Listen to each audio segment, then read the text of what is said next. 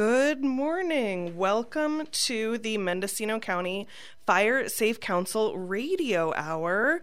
We are so excited to be back with another limited edition in this three-part series. Today is Election Day, so be sure you vote, and we will be back again on June 21st. So today I am here with Executive Director of the Mendocino Fire Safe Council, Scott Craddy. Welcome, Scott. Morning, everyone. And I'm Elizabeth Archer. I also work with the Fire Safe Council and am delighted to be hosting a different show. You usually hear me on the Farm and Garden show. And we have a very special guest today. We have Jana Valakovic. Jana is the County Director and Forest Advisor for the University of California Cooperative Extension in Humboldt and Del Norte counties. Jana is a registered professional forester, forest science. She is the co-lead of the Northern California region of the California Fire Science Consortium, and she is a founding member of the Northern California Prescribed Fire Council. Wow. Welcome, Jana. Well, good morning. Pleasure to be here. Thank you. So today we're going to have a very interesting and meaty, dare I say, conversation about 6 steps for getting ready for wildfire season, which includes home hardening and, the different sort of types of fire that we're starting to see in California and how really no two fires are the same. And these two, Jana and Scott, know way more than I do, so I'm mostly going to be quiet. But if they start talking about something that doesn't make sense to me as sort of a just regular human who hasn't studied fire, I'll jump in. And maybe that can help us all gain a better understanding. So take it away, Scott. Okay, thank you, Elizabeth. And I just want to start by thanking Jana for coming, spending some time with Mendocino again, despite her title that says Humboldt and Del Norte. If you go to our website, which everyone should do, firesafemendocino.org, and you look under Safeguarding Your Home, you'll see that we have a home hardening video series that breaks it down into little steps. And we were super fortunate to have Jana help us produce that. So it's a great resource for everyone that's out there. And I just want to start by saying, Jana's got a wide range of experience. I noticed a bunch of studies of sudden oak death that she's been involved with. That's certainly an issue that's going to roll into our future wildfire scenario planning. But it seems lately, Jana, you've been doing a really deep dive into working on how to help us all adapt better to wildfire. What led you to that focus? Yeah, it's a great question. That's certainly where I've been putting most of my energy over the last 5 or 6 years. Being an extension agent means that we're always working on new topics and trying to help the community and the communities we serve, address the problems and challenges of the time. And my training's really in forestry and forest ecology, but I've always had a strong interest in wildfire. My dad started a wildland fire accidentally when I was about 9 with a weed whacker and a metal blade, and I was the only one home and couldn't get the pump running, and it led to, about 150-acre fire and burned down my neighbors, a couple of their outbuildings. Oh, no. So that was an early moment. And I was also living in Oakland during the Oakland Hills fire. And that was pretty formative. And, fast forward into becoming an extension agent, we're always working on new topics and trying to understand new issues. And I started picking up topics that my colleagues worked on, like Dr. Steve Quarles, who is also a really key contributor to those video series and really one of the true founders in California's fire policy and guidance that has gotten us to this point. And so Steve had a project to look at building durability, and we were doing some wildfire preparedness classes, and we'd host a workshop, and we'd get like 5 or 6 people. They're usually from the volunteer fire department, and we'd sort of talk to ourselves in an echo chamber, and it really wasn't. It was great work, but it wasn't rewarding with the community. Steve retired and went to work for the Insurance Institute for Business and Home Safety, and kind of left me in the place to keep some of the topics going and keep sort of extending his work once he went to this amazing research lab where he could move from studying small components on houses to working in a lab big enough that you could build a whole building inside the lab, and then challenge the building to different types of fire exposures. and really started helping, I think, our nation think differently about wildfire preparedness in the built environment.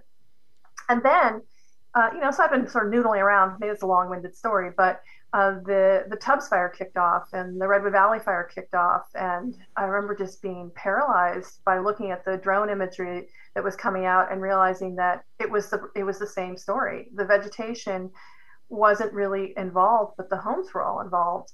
And this idea that our homes are really the most combustible part of the landscape seemed really important. And I just, I kept listening to the stories about how we're supposed to manage these issues, and it was one of just, well, if we only had more fuel breaks, if we only had done this in the wildland, then this wouldn't have happened.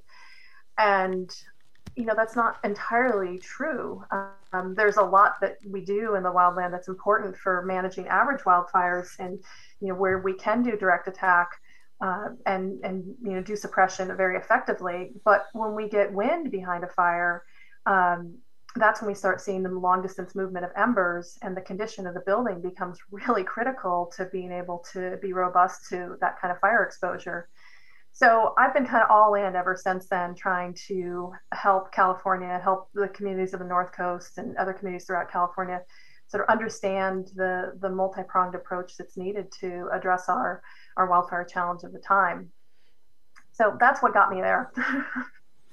Yeah, it's a lot of fantastic work, and the in terms of saving lives and property, that's certainly one of the main messages of the Mendocino County Fire Safe Council is the working from the home out approach, which you've been a real champion of.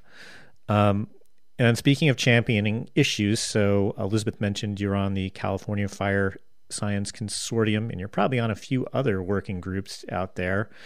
What kinds of policy issues are front and center at the moment? What's being worked on?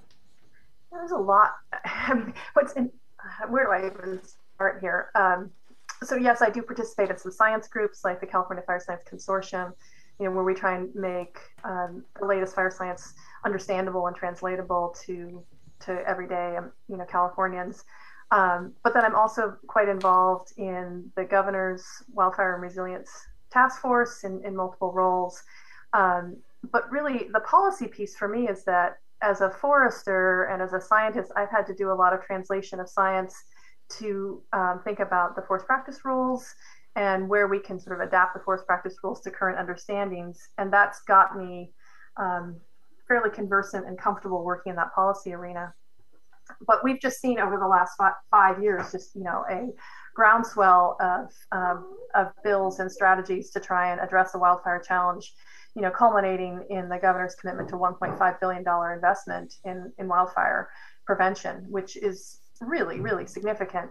And then conversely, trying to turn many dials from prescribed fire to home hardening to the various different mapping technologies that we use to be able to evaluate hazard and maybe translate that to risk, to the insurance market, to defensible space and guidance around defensible space, to zoning and planning and building. I mean, there's been a whole lot that's happening across the board. And I think the hard part is it's, a lot of that we don't see yet. The pillars are being formed right now and the investments are starting. And I think you all in the Mendocino Fire Safe Council have really been a great champion of this work. And you're starting to receive, I think, rather significant sources of funds to do fuel reduction and do some of the home hardening and help our vulnerable communities.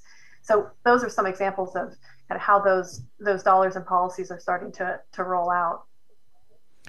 Yeah, Elizabeth just managed for us, or is in the process of managing for us, what I think was one of the first retrofitting grants, where we've got a grant in progress to help people replace those old wooden roofs. Maybe we'll get to how important that is coming up soon.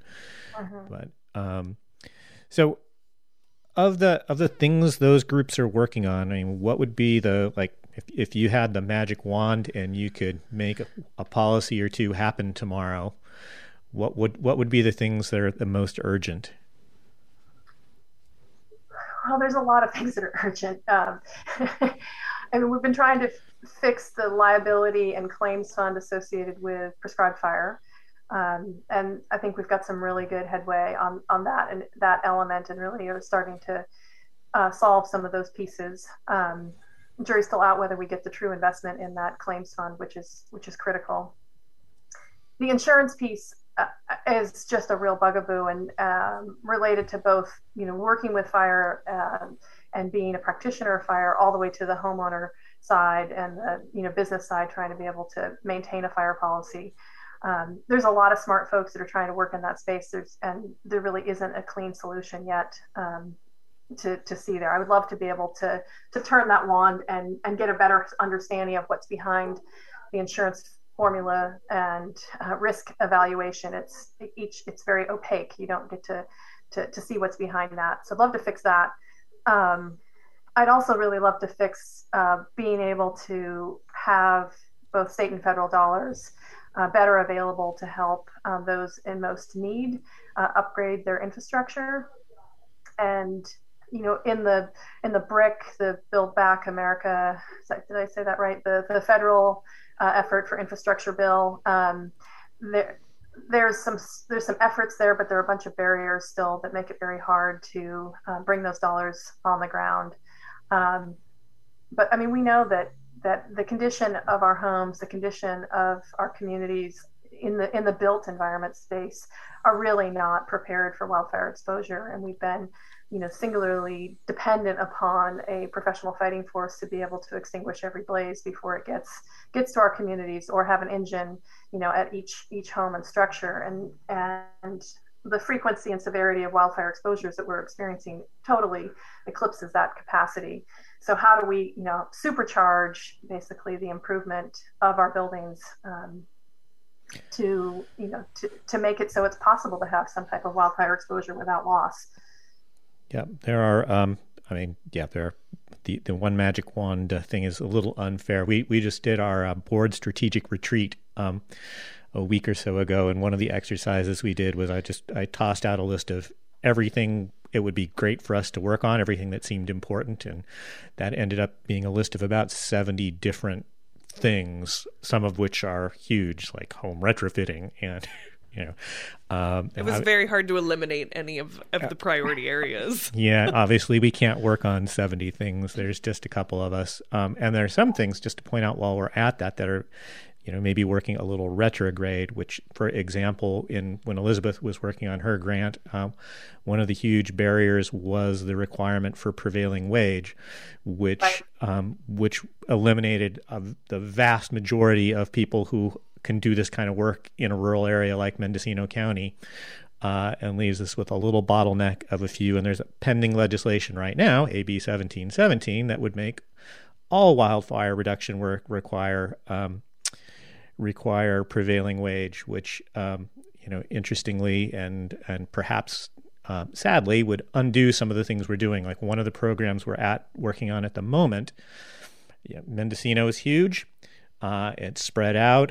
We have a good crew, but it is completely inefficient for us to send them to Leggett and to Whale Gulch to do work. So, they lose a big chunk of the day doing that. So we're in the process of trying to roll out a program where we work with the local fire districts and get to pay some of those volunteer fire department members to go out and do defensible space work for seniors.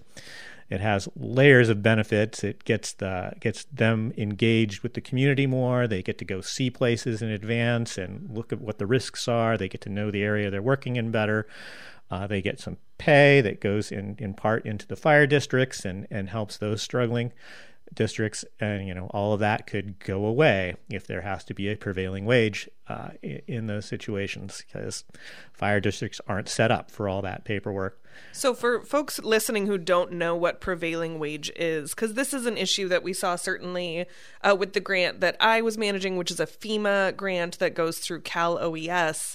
It is a roof replacement grant, that it's a rebate program. So you get, I think it's 70% of the cost of your roof if your roof is an eligible class type and you live in an eligible area. This grant is closed, so if you're getting excited, I'm sorry, we're not taking applications, but it does require that the contractors that work on these roof replacements pay their workers prevailing wage. Okay, so prevailing wage, I think must be determined in, Sacramento, where maybe folks are making way more money because cost of living is higher. I don't know. But most carpenters and roofers in Mendocino County are making between $30 and $50 an hour, which is, I think, a good wage. Prevailing wage for carpenters, I believe, is $75 or $80 an hour to do these roofs. And so it was really hard to find contractors who wanted to participate in this program, because if you're typically paying your roofer $40 an hour, and then on this one job you're going to pay them $80 an hour, naturally you've quoted that roof much higher. That creates sort of a weirdness between, like, you're paying your employees one rate for one job and one rate for another. So Scott, do you know off the top of your head what the change in prevailing wage would be for the crews that are doing fuel load reduction? It's significant. When we've done work with prevailing wage, we've ended up having to pay, because you not only have to pay the people more, and then you pay more workers' comp, and then you have to pay for all the administration to do the prevailing wage. So it ends up being in the $90 to $100 an hour that you're paying out, which radically cuts the amount of fuel reduction work that you can do. Because anyway. Yeah, so prevailing wage may not seem like a fire-related policy legal issue, but it actually is. So yeah, everything's connected. Yeah, I think I got us off track a little bit, but that brings me to the next point, which is there really aren't simple prescriptions. It's all super complicated, and a lot of it is contextual. I mean, we can look at and say what the most important thing is. The roof is the most exposed, so you want to start looking at your roof, for example. So there are some things that are obviously important, but there's also a lot that's really contextual. And Jana, maybe you can kick us off talking about that a little bit, about how complex it is to sort of think through what's most important for you. Sure. Can I just tag on a little bit, I think, on that last piece and then come back to it? Just to say that I think there's a lot of state and federal programs that are trying to help us in this space, but they aren't necessarily designed to work in this space. And so there's a lot of green tape out there, as we often call it, that is meaning well, but often becomes a stumbling block in the ability to deliver some of these programs. So, to be specific, like the Federal Emergency Management Authority, FEMA, is one of the ones that is trying to help us in the home retrofitting space, but using FEMA money triggers a whole lot of compliance issues that are well beyond the scope of what we're trying to achieve here. So if that prevailing wage conversation seemed a little tone deaf, please know it's not. It's really around, how do we get the best dollars on the ground the quickest and most expeditiously possible to get the most work done. And all of us are on board with a living wage payment, but trying to figure out that living wage in different communities is really complicated and becomes a barrier for our delivery of some of this important work. Thank you for that clarification. I definitely am not advocating for folks not making a living wage. Right, exactly. But I think, I think a lot of people listening will hear $80, $90 an hour, and also see that is just, those are not realistic wages in the North Coast counties. Or maybe in other counties. I don't really know what they're paying in Sacramento, but I do think about the workforce issue and whether we have the qualified and capable workforce in every community to do the work we need to do. And my gross observation across California is no. We've got some places where there's great contractors that work in this space, and lots of places where there's just not enough. And it's a really ripe market to try and look at some business development and expertise development to work in the fuels reduction and the landscape management, as well as in the home space. So if you're interested, please pursue conversation with any folks in your area that are working here, because we need more people. But coming back to your original question, Scott, around where do you start and how do you prioritize? I think the first thing to think about is that most of us are prepared to try and manage the idea that a wildland fire is running at the building. We call that direct flame contact. And so we do a lot of fuel modification to make a safe place for the fire professionals to be able to defend the home. That's typically called defensible space. And I like to think of it as defendable space. And so with fuel modification, you can make it so that the flames drop from the crowns of the trees or the height of the bushes down to something that's, you know, of low height and possible to put some crews on it and not get themselves harmed in that process. So we do fuel modification for that reason. Now, the other two types of exposures are really critical, and I think fewer people are aware of them. One is embers, and we were talking a little bit about that a while ago, and that is the, you know, movement through the air column, through the wind, of burning pieces of vegetation or parts of buildings. And so, you know, those embers are capable of long distance movement up to a mile or more if they're of woody source. Meaning that they're big enough that they can hang on through that time and then smolder and re-extinct and then ignite a new spot fire out in front where they land. Or they can actually penetrate a building and move through an open window, a cat or dog door, or go through the vents, which are important for air circulation. And then the third type of exposure is radiant heat. And I think of this often in my humble framing, which is, you know, it used to be raining here at least, and you put your boots by the fire to try and dry them out. And sometimes you hang your socks on the edge of them, and you've got the wood fire going and the socks sitting next to them, and it's possible to ignite those socks if you put them too close, right? You don't actually have the socks didn't touch the wood stove, but the heat exchange was sufficient enough to create a heat transfer and ignition.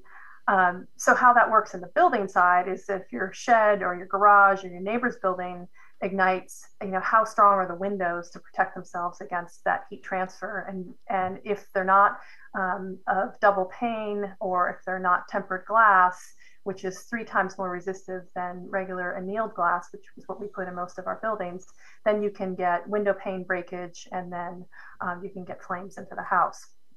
So when I try and talk to people about, you know, how to prepare for wildfire, I'm thinking it in those three different framings: the direct flame contact, how to mitigate that; the embers, how to make the building more resistive; and then the radiant heat component. So that's a lot of words. I start with the roof. Roof's where we start, right? Roof is the largest horizontal surface on the building, and it's shouldering most of the resistance to weather, as well as resistance to embers. So if the roof's not in good shape, then there's a lot of work to do. Scott, you want me to keep running for a minute, or? Sure. And let me actually just touch base on that. So one of our last newsletter that I think went out like a week ago to subscribers had a link to a new study, and Steve Quarles that you mentioned earlier is one of the authors, and it's got behind it, Table A is a list of 40 different things to look at when you're doing home hardening. So it's like it looks like it's an attempt to be a pretty much comprehensive list of all the stuff you need to march through. And it certainly starts with the roof, but one thing that surprised me, and because I think it's an attempt to be a prioritized list, is that the top thing on it is actually the skylight. Does that make sense given what you know about approaching this? I mean, I guess I don't have the study in front of me, so I'm a little bit handicapped in that way. But the roof is trying to do the majority of the work for the building.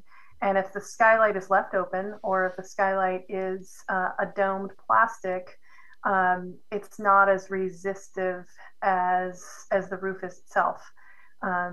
So, you know, the roof is more than just the roofing material. It's all the other components that appear on the roof. So there's vents there. There's the roof edge, there's roof to wall intersections, and then there's those, you know, penetrations like skylights.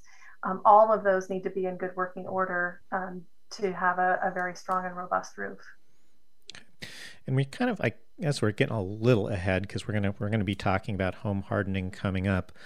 Maybe you can back us up for a second and talk a little bit more about context before we get into the 6 steps that the Fire Safe Council prepared. maybe you can just give us a little bit of insight from some of these studies and fires you've looked at recently, starting with, it was not too long ago that you were one of the authors of a study on the Camp Fire. Maybe you can tell us a little bit about what the findings were there. Yeah. Well, let me just say that the philosophical point that I'm trying to get to is, what would it take for a building to be able to have some type of fire exposure and have minimal response and still survive? And so, I think the work that I'm doing is really trying to look at what would be critical to make that occur. And, between the building products, the installation, and the maintenance, where are the vulnerabilities, and where are the small places that we can make some effort and put our buildings in better condition, so that in the chance that there isn't a fire service available to help that building during the time of exposure, that it will be able to withstand the fire on its own. So in that light, we looked at the Camp Fire, which was in Paradise. It was, as you know, on a very windy day, definitely wind driven, very much ember driven.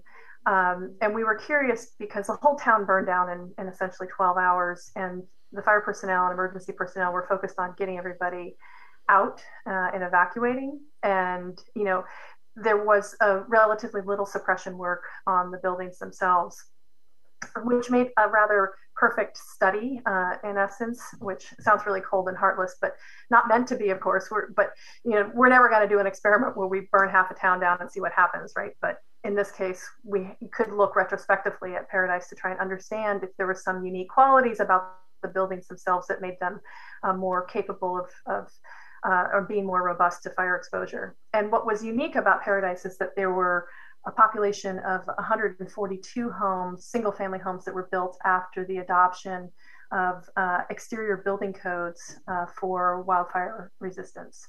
And so we were curious, did those building codes make a difference? And the answer is that survivability increases definitely during the last 2 decades. So the homes that are 20 years older, 0 to 20 years older, survived much better than anything prior to that period.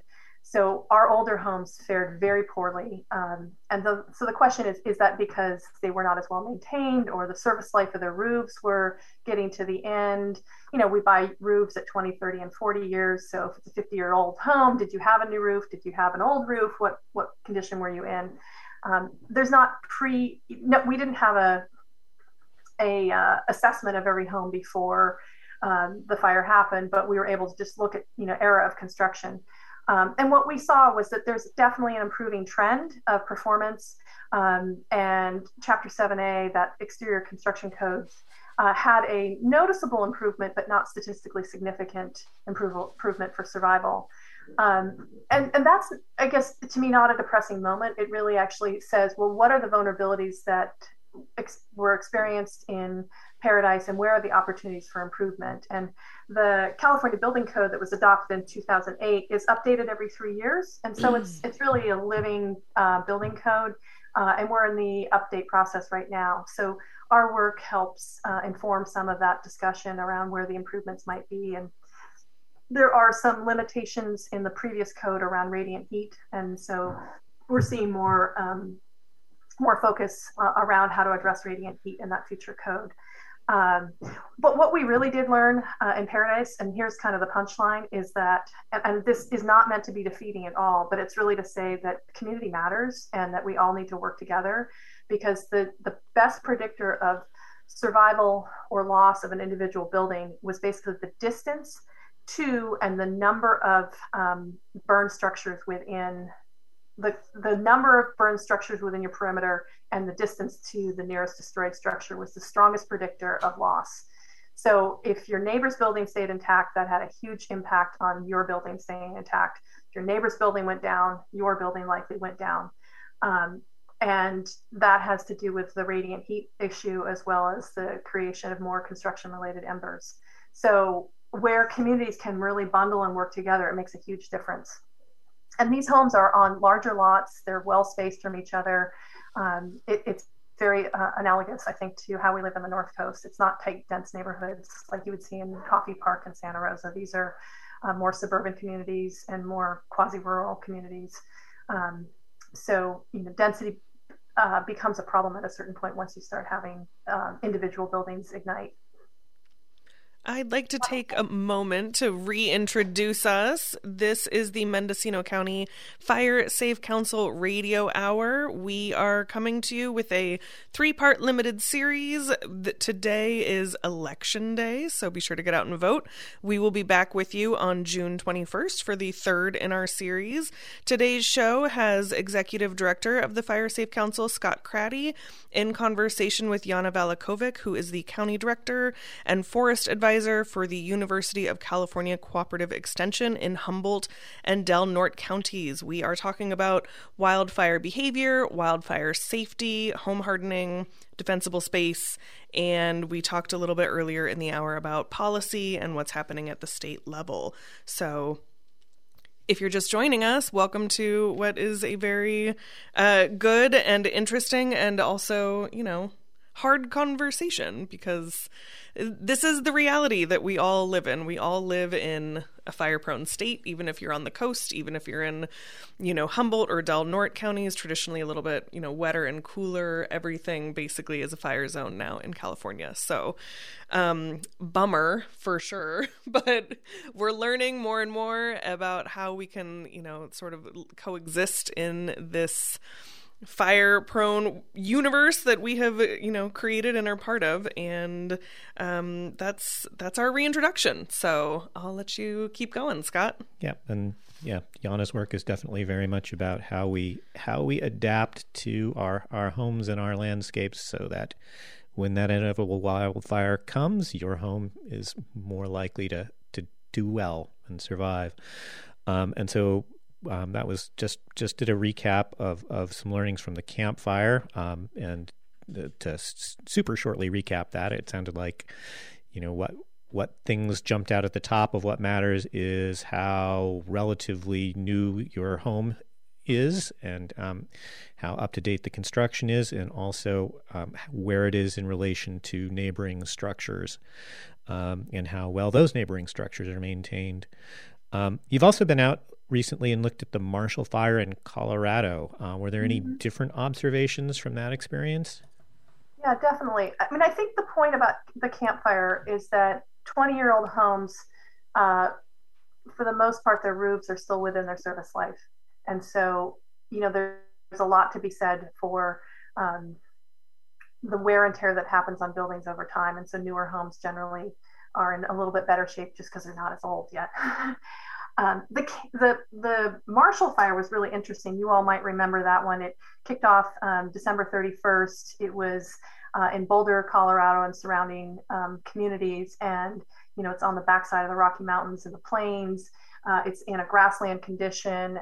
It burned for 12 hours, wind-driven, winds up to 100 miles per hour, pretty sustained around 60, and basically gets extinguished with a snowfall.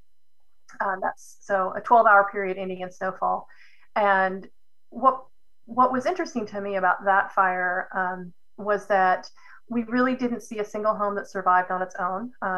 They were all pretty much the surviving homes, and the transition between damaged, destroyed, was really a story of some kind of intervention. So the homes weren't in a condition that they could maintain and resist wildfire exposures. It was grassland fire, not a place where there's a lot of overstory trees. It's a grassland environment. But because of that, people use wooden fences to create privacy because it's a big open plain. And what we saw was grassland ignition spread through grassland, embers in grass, which are not long-lived. They don't travel very far, but they would run into fences. And at the base of the fence often was a little bit of leaf litter or some debris or some wooden mulch. And you get ignition at the base of the fence. Then that would be sufficient to get the fence on fire, the wooden fence, and then the wooden fence would carry the fire to the house. And then you'd have direct fire exposure to the edge of the house. And once you've got flame, touching the house, there's usually a vulnerable place and a way for fire to get inside. So the story in the Marshall Fire was really about the fact that people have connected wooden fences, meaning that the fence, provides this great, backyard privacy, but it wraps and touches the house. And so it's a pretty simple solution in that case, which is to put the attachment point with something non-combustible. So it could be a metal gate. It could be, some kind of decorative transition point that's some kind of block or, involves some other piece of non-combustible material. So, the idea that every fire has a different flavor. So that one to me was about fences. It wasn't about gutters like we saw in Paradise. It wasn't about the elements that you would see in a forested environment.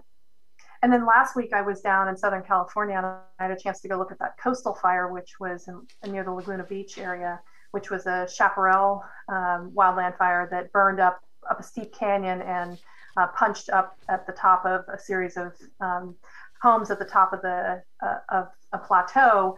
And in that case, that was a fire of embers and embers penetrating vents in the attic. And so while the flaming front had long gone, what happened about a half an hour later, all of a sudden there were smokes coming out of the top of each of these buildings because the wind had carried embers into the vents in the attic, and all of a sudden we had fire inside the buildings.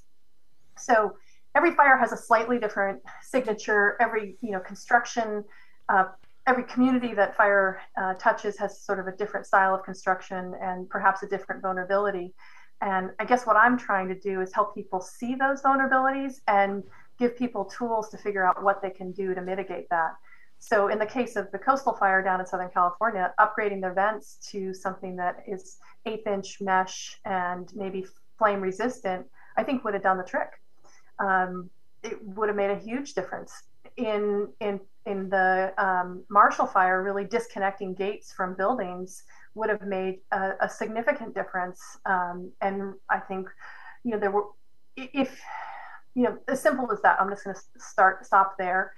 In Paradise, having a little bit more understanding of radiant heat exposures and also disconnecting gates from houses, all of that would have made a difference too. So, thinking about what type of fire you're likely to have in your own community and what the particular vulnerabilities are for your building is not completely formulaic, but there are some sort of key concepts around each of those issues. Right, and the more you understand about those things, for example, in most places in Mendocino County, out in the WUI at least, things are far enough apart that... Define WUI. The wildland urban interface. Not everybody knows it still. We'll get there. We will get there.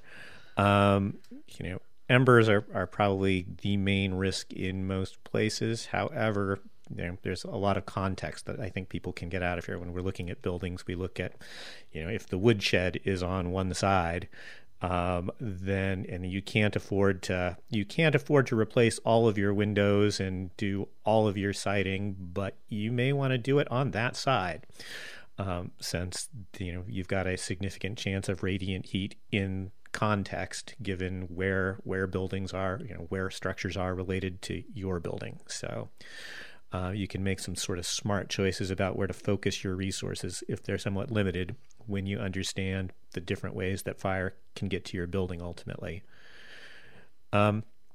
Anything you want to put in to wrap up that segment before we move on to sort of walking people through the framework we've got for getting ready for this wildfire season? Yeah, I guess I'll just close to say that I think that these are achievable. There are achievable solutions, and it just takes a little time to dig into the materials and understand what the specific issues are in your particular property. And a lot of what we're talking about is not expensive, and it can be phased in over time. And I think Scott and his team can help you walk through that. There's a lot of great resources, both on Scott's website and others throughout the state, that can try and walk through the assessment and sort of where the particular challenges are. For me, I just think about three things when I start: condition of the roof, the vegetation, and the defensible space immediately around the house. Is there anything that is fuel immediately around the house? And then the vents themselves and upgrading those vents so that they resist embers. And that can be really the simple addition of 1/8 metal mesh screen that can be added to your existing vents, either over the top from the outside or on the inside. If you can do those three things, huge chance of likelihood of success should your home have a wildfire exposure. Great. And while we're talking about the most important things, I'm going to jump ahead a little bit again, because you mentioned the fuel immediately around the house, which ties into a extremely important concept, which gets called different things in different places, but I think it's mostly getting called Zone Zero now, which are the sort of thinking about the 5 feet immediately around your house, which is the place where those embers are they're going to hit the side of the building, and they're going to sort of bank in that area right around the house. Could you talk a little bit about the importance of the Zone Zero concept? Mm-hmm. So defensible space has really been about fuel modification out to 30 feet. And then if you're so fortunate to have a bigger property, out to 100 feet, known as Zone 1 for 30 feet and Zone 2 from 30 to 100 feet. And the goal has been really to create a defendable space where the vegetation has been maintained such that fire doesn't carry or will have sort of low flame height overall, flame length, if you get ignition coming from the outside towards the building. And that's great. That's super important. And that's how we address most of the average fire exposures. But that issue of embers being able to, be moved through the wind and carried over that those zones have really prompted an awareness that the area immediately adjacent to the building and around any attached stairs and decks is particularly vulnerable. And so if there are flammable materials right next to the house, embers can basically land in that and have a direct spot fire adjacent to the building. So you'll see that defensible space codes are changing in California, changing for everyone to adjust to a new what's called Zone Zero. So you have 0, 1, 2, 1, 2. So there'll be 3 zones. And the strong recommendation is to essentially put your walkways closer to your buildings and your gardens and your landscaping a little farther out. Scott and I talk about, trying to visualize what would happen if embers landed next to the building. Would you be comfortable? Would you feel okay about ignition there? Or would ignition be prevented because there's nothing that's combustible in that location? Yeah, one of the things I use frequently, I stole from Jana that she used in an evaluation that we actually did some filming at a while back, which is just imagine yourself with a book of stick matches in your hand, and sort of go through the mental exercise of lighting them and throwing them at your house as you walk around. And if the first 5 feet around your house feel comfortable in that exercise, you've done a good job creating Zone Zero. And if you see places where they would wedge or piles of leaves around the base, or anything else, something that's not well maintained, that's got some dry material in the middle of it that you think, that wouldn't go well if I threw a match there. Well, that's an area to improve and get ready. So do you recommend people actually lighting and throwing matches, or is this purely a theoretical exercise? Let's be clear. Let's clarify that this is a theoretical. This is an imagine yourself doing it, but don't really do it. Don't try this at home. Yeah, don't actually throw matches at your house. Don't do it. But the concept is, if you could be comfortable doing that, you'd be great. But if there's something that concerns you, or if you were to fast forward after 3 more months without rain, what will be the condition of the vegetation at that point? How would you feel? Or maybe you were out of town for a couple of weeks and then your ability to maintain that vegetation changes, or you're in the middle of a drought and water curtailments happen and you no longer have the sufficient water to be able to manage that vegetation, and then its moisture content changes considerably and it's much more flammable. So there's a lot of reasons to implement Zone Zero, and in addition to that, there's the recognition it's a lot easier to maintain your building, a lot less insect damage and other kinds of pest issues when you've got a little more airflow around the building. Those are all good additive benefits. I do recognize that it means some aesthetic changes, and I know that's not going to come easy, but we've got folks like the master gardeners that are available to help people kind of revisualize, what the aesthetic can look like. And it doesn't mean no plants on your property. It just means putting them in a different place than you did before. Well, and how much of a difference does it make if they're well-watered plants? Well, I mean, that's the challenge. And it depends on the plant itself. Like the plant may shed old branches and hold on to leaves and needles and bark and other things and slough that off, and that accumulates at the base of the plant, which can be an additional problem. So it's not just no plant. It's not just a plant. Every plant has sort of different issues. And it's hard, I think, for people to understand that. I mean, I start with, how about Scott and I each buy lavender? Everybody knows what lavender looks like, really beautiful French garden. I mean, we all want to put some lavender.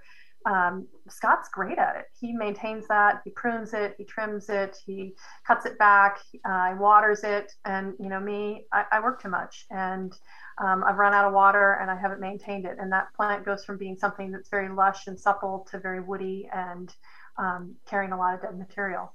So it's, there's a lot in the cultural care piece of how we maintain plants. So, take that into consideration. And additionally, the standards are changing for California. So I would suggest that people just start to get comfortable with the concept, and the insurance industry is definitely on board with Zone Zero. And we may see the insurance industry actually do more for encouraging the development of Zone Zero than the actual Defensible Space Inspector process does. Encourage is a very generous word. Right. Encourage with a big stick. So we are getting close to the end of time, and I want to jump in quickly and bring up a resource that we've put together to help people get ready for this coming fire season. And that is, if you go to our website, firesafemendocino.org, and there's a menu across the top, and the first thing next to the home page is Safeguard Your Home. And the first thing under Safeguard Your Home is preparing for fire. And that was our attempt to throw together all of the main steps recommended to get ready for fire season in one place. So you can get some summaries of what we call the 6 steps to getting ready at the top of that page. And then there's a lot of links that you can follow to get more in depth with anything you want to work on further. I want to just do a quick rundown of those. And Jana, if you want to jump in with any supplemental talk about any of them as we go along, please do. The first one is just being signed up for alerts. And that's just sort of the common sense point that knowing it's better to know what's going on and have the best information available. And we live in a really modern technological world, and there's a lot of different ways to do that. Mendocino County has 2 different alert systems that they recommend you be signed up for. They also have their own emergency management website where you can look up what your evacuation zone is. So if you know your zone and you hear it on the radio, you hear them announcing zone AB3 is on a warning status, you'll know whether that's you or not. And then there's a whole bunch, depending on how thorough you want to be. There are a bunch of other layers you can follow. There's a download called Watch Duty that does a great job of monitoring things. And all of those things only do so well if you're fairly well connected. So there are areas in the county where we have very poor internet and other connections. And if you are in one of those areas, we'd also strongly recommend that you connect with your neighbors and find out what kind of alert system they have locally. Our website has connections to and stories about a few different areas in Mendocino County that develop their own local communications networks that are super robust. And if you're in an area where you can't really rely on getting those cellular alerts, you may want to dig into those as well. We've got examples up there from Brook Trails, which has an amazing alert system, as does Ridgewood. Greenfield Ranch has got their own radio system going that's sort of adapted to the terrain there. So there's sort of multiple layers of ways you can get connected. And that's a good thing to read through. And there's also a video link to the Mendocino County Office of Emergency Services, sort of stepping you through how to get signed up for county alerts. So that's step one, is know what's going on. And you can always stay tuned to KZYX. That's, thank you. That's one I forgot. And the other one is, another thing on that list is knowing which radio stations and resources actually have local news that can help you through those situations. Step two in it is having an emergency plan for everyone in your family. And if you have animals or livestock, that includes them. And there's a bunch of parts to that, but it's pretty simple. If you're in an area where you don't know your evacuation routes, or you might have an evacuation route down one of the most dangerous things is to head down a road where you don't know it's going in an emergency. That's how a lot of people end up trapped and in trouble. So knowing your evacuation routes, if there's any of them you haven't been on them before, having tested them and knowing what the conditions are and making sure your vehicle's good for it, having your to-go kit ready, understanding how to prep your house. And on that link, there's a lot of good resources around that. CAL FIRE's Ready, Set, Go. If you just Google Ready, Set, Go, it'll take you to a wealth of information about getting ready. And we also have a click to a handy one-page checklist that on that page that we borrowed from someplace. I'm not sure where we borrowed it from, but their logo is on there, and it's got the sort of essentials to pack and what to be prepared to wear, how to prep with your family and make sure you have an out-of-the-area contact, how to have your vehicle ready, how to prep the inside and the outside of your home. Yeah, Yana just shared the miracles of modern technology. Scott and I are in the studio. Yana's on Zoom. Zoom has chat. And Yana just shared a really interesting list, 6 things to do in 6 hours in advance of a wildfire evacuation to help you and your family this summer. Yana, do you want to go through that real fast? Yeah, I just want to say there's a lot people can do right at that last minute that makes a real difference. And I mean, number one, just pay attention to the alerts. And the moment you get that feeling that you need to get out of there, get out of there. But often it can be the case that you're a day or two away from a potential evacuation, and you're fretting and trying to figure out what to do to be prepared in that moment. And so we put together some things like 3 things in 3 weeks, which are some of the basic stuff that Scott was just talking about.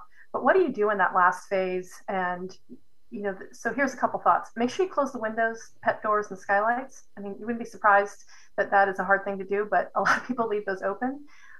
Also move inside the patio cushions, brooms, and doormats. I'd also tie open the wooden gates. If you haven't changed that attachment point of the gate to the house, we'll tie it open so that you won't have fire come from the gate to the house.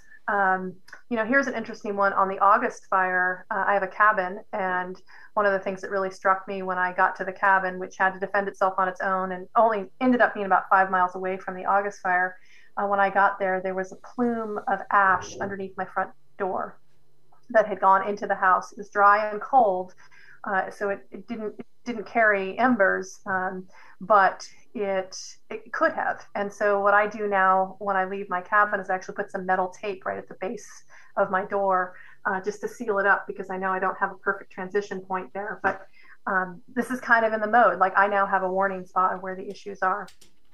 If you have a barbecue and a propane tank, you can relocate the propane tank away from the house. And then here's one: stage buckets of water in visible locations. And then, really importantly, dress for the evacuation. Cotton clothes, sturdy shoes, a hat, face protection, leather gloves, all those things.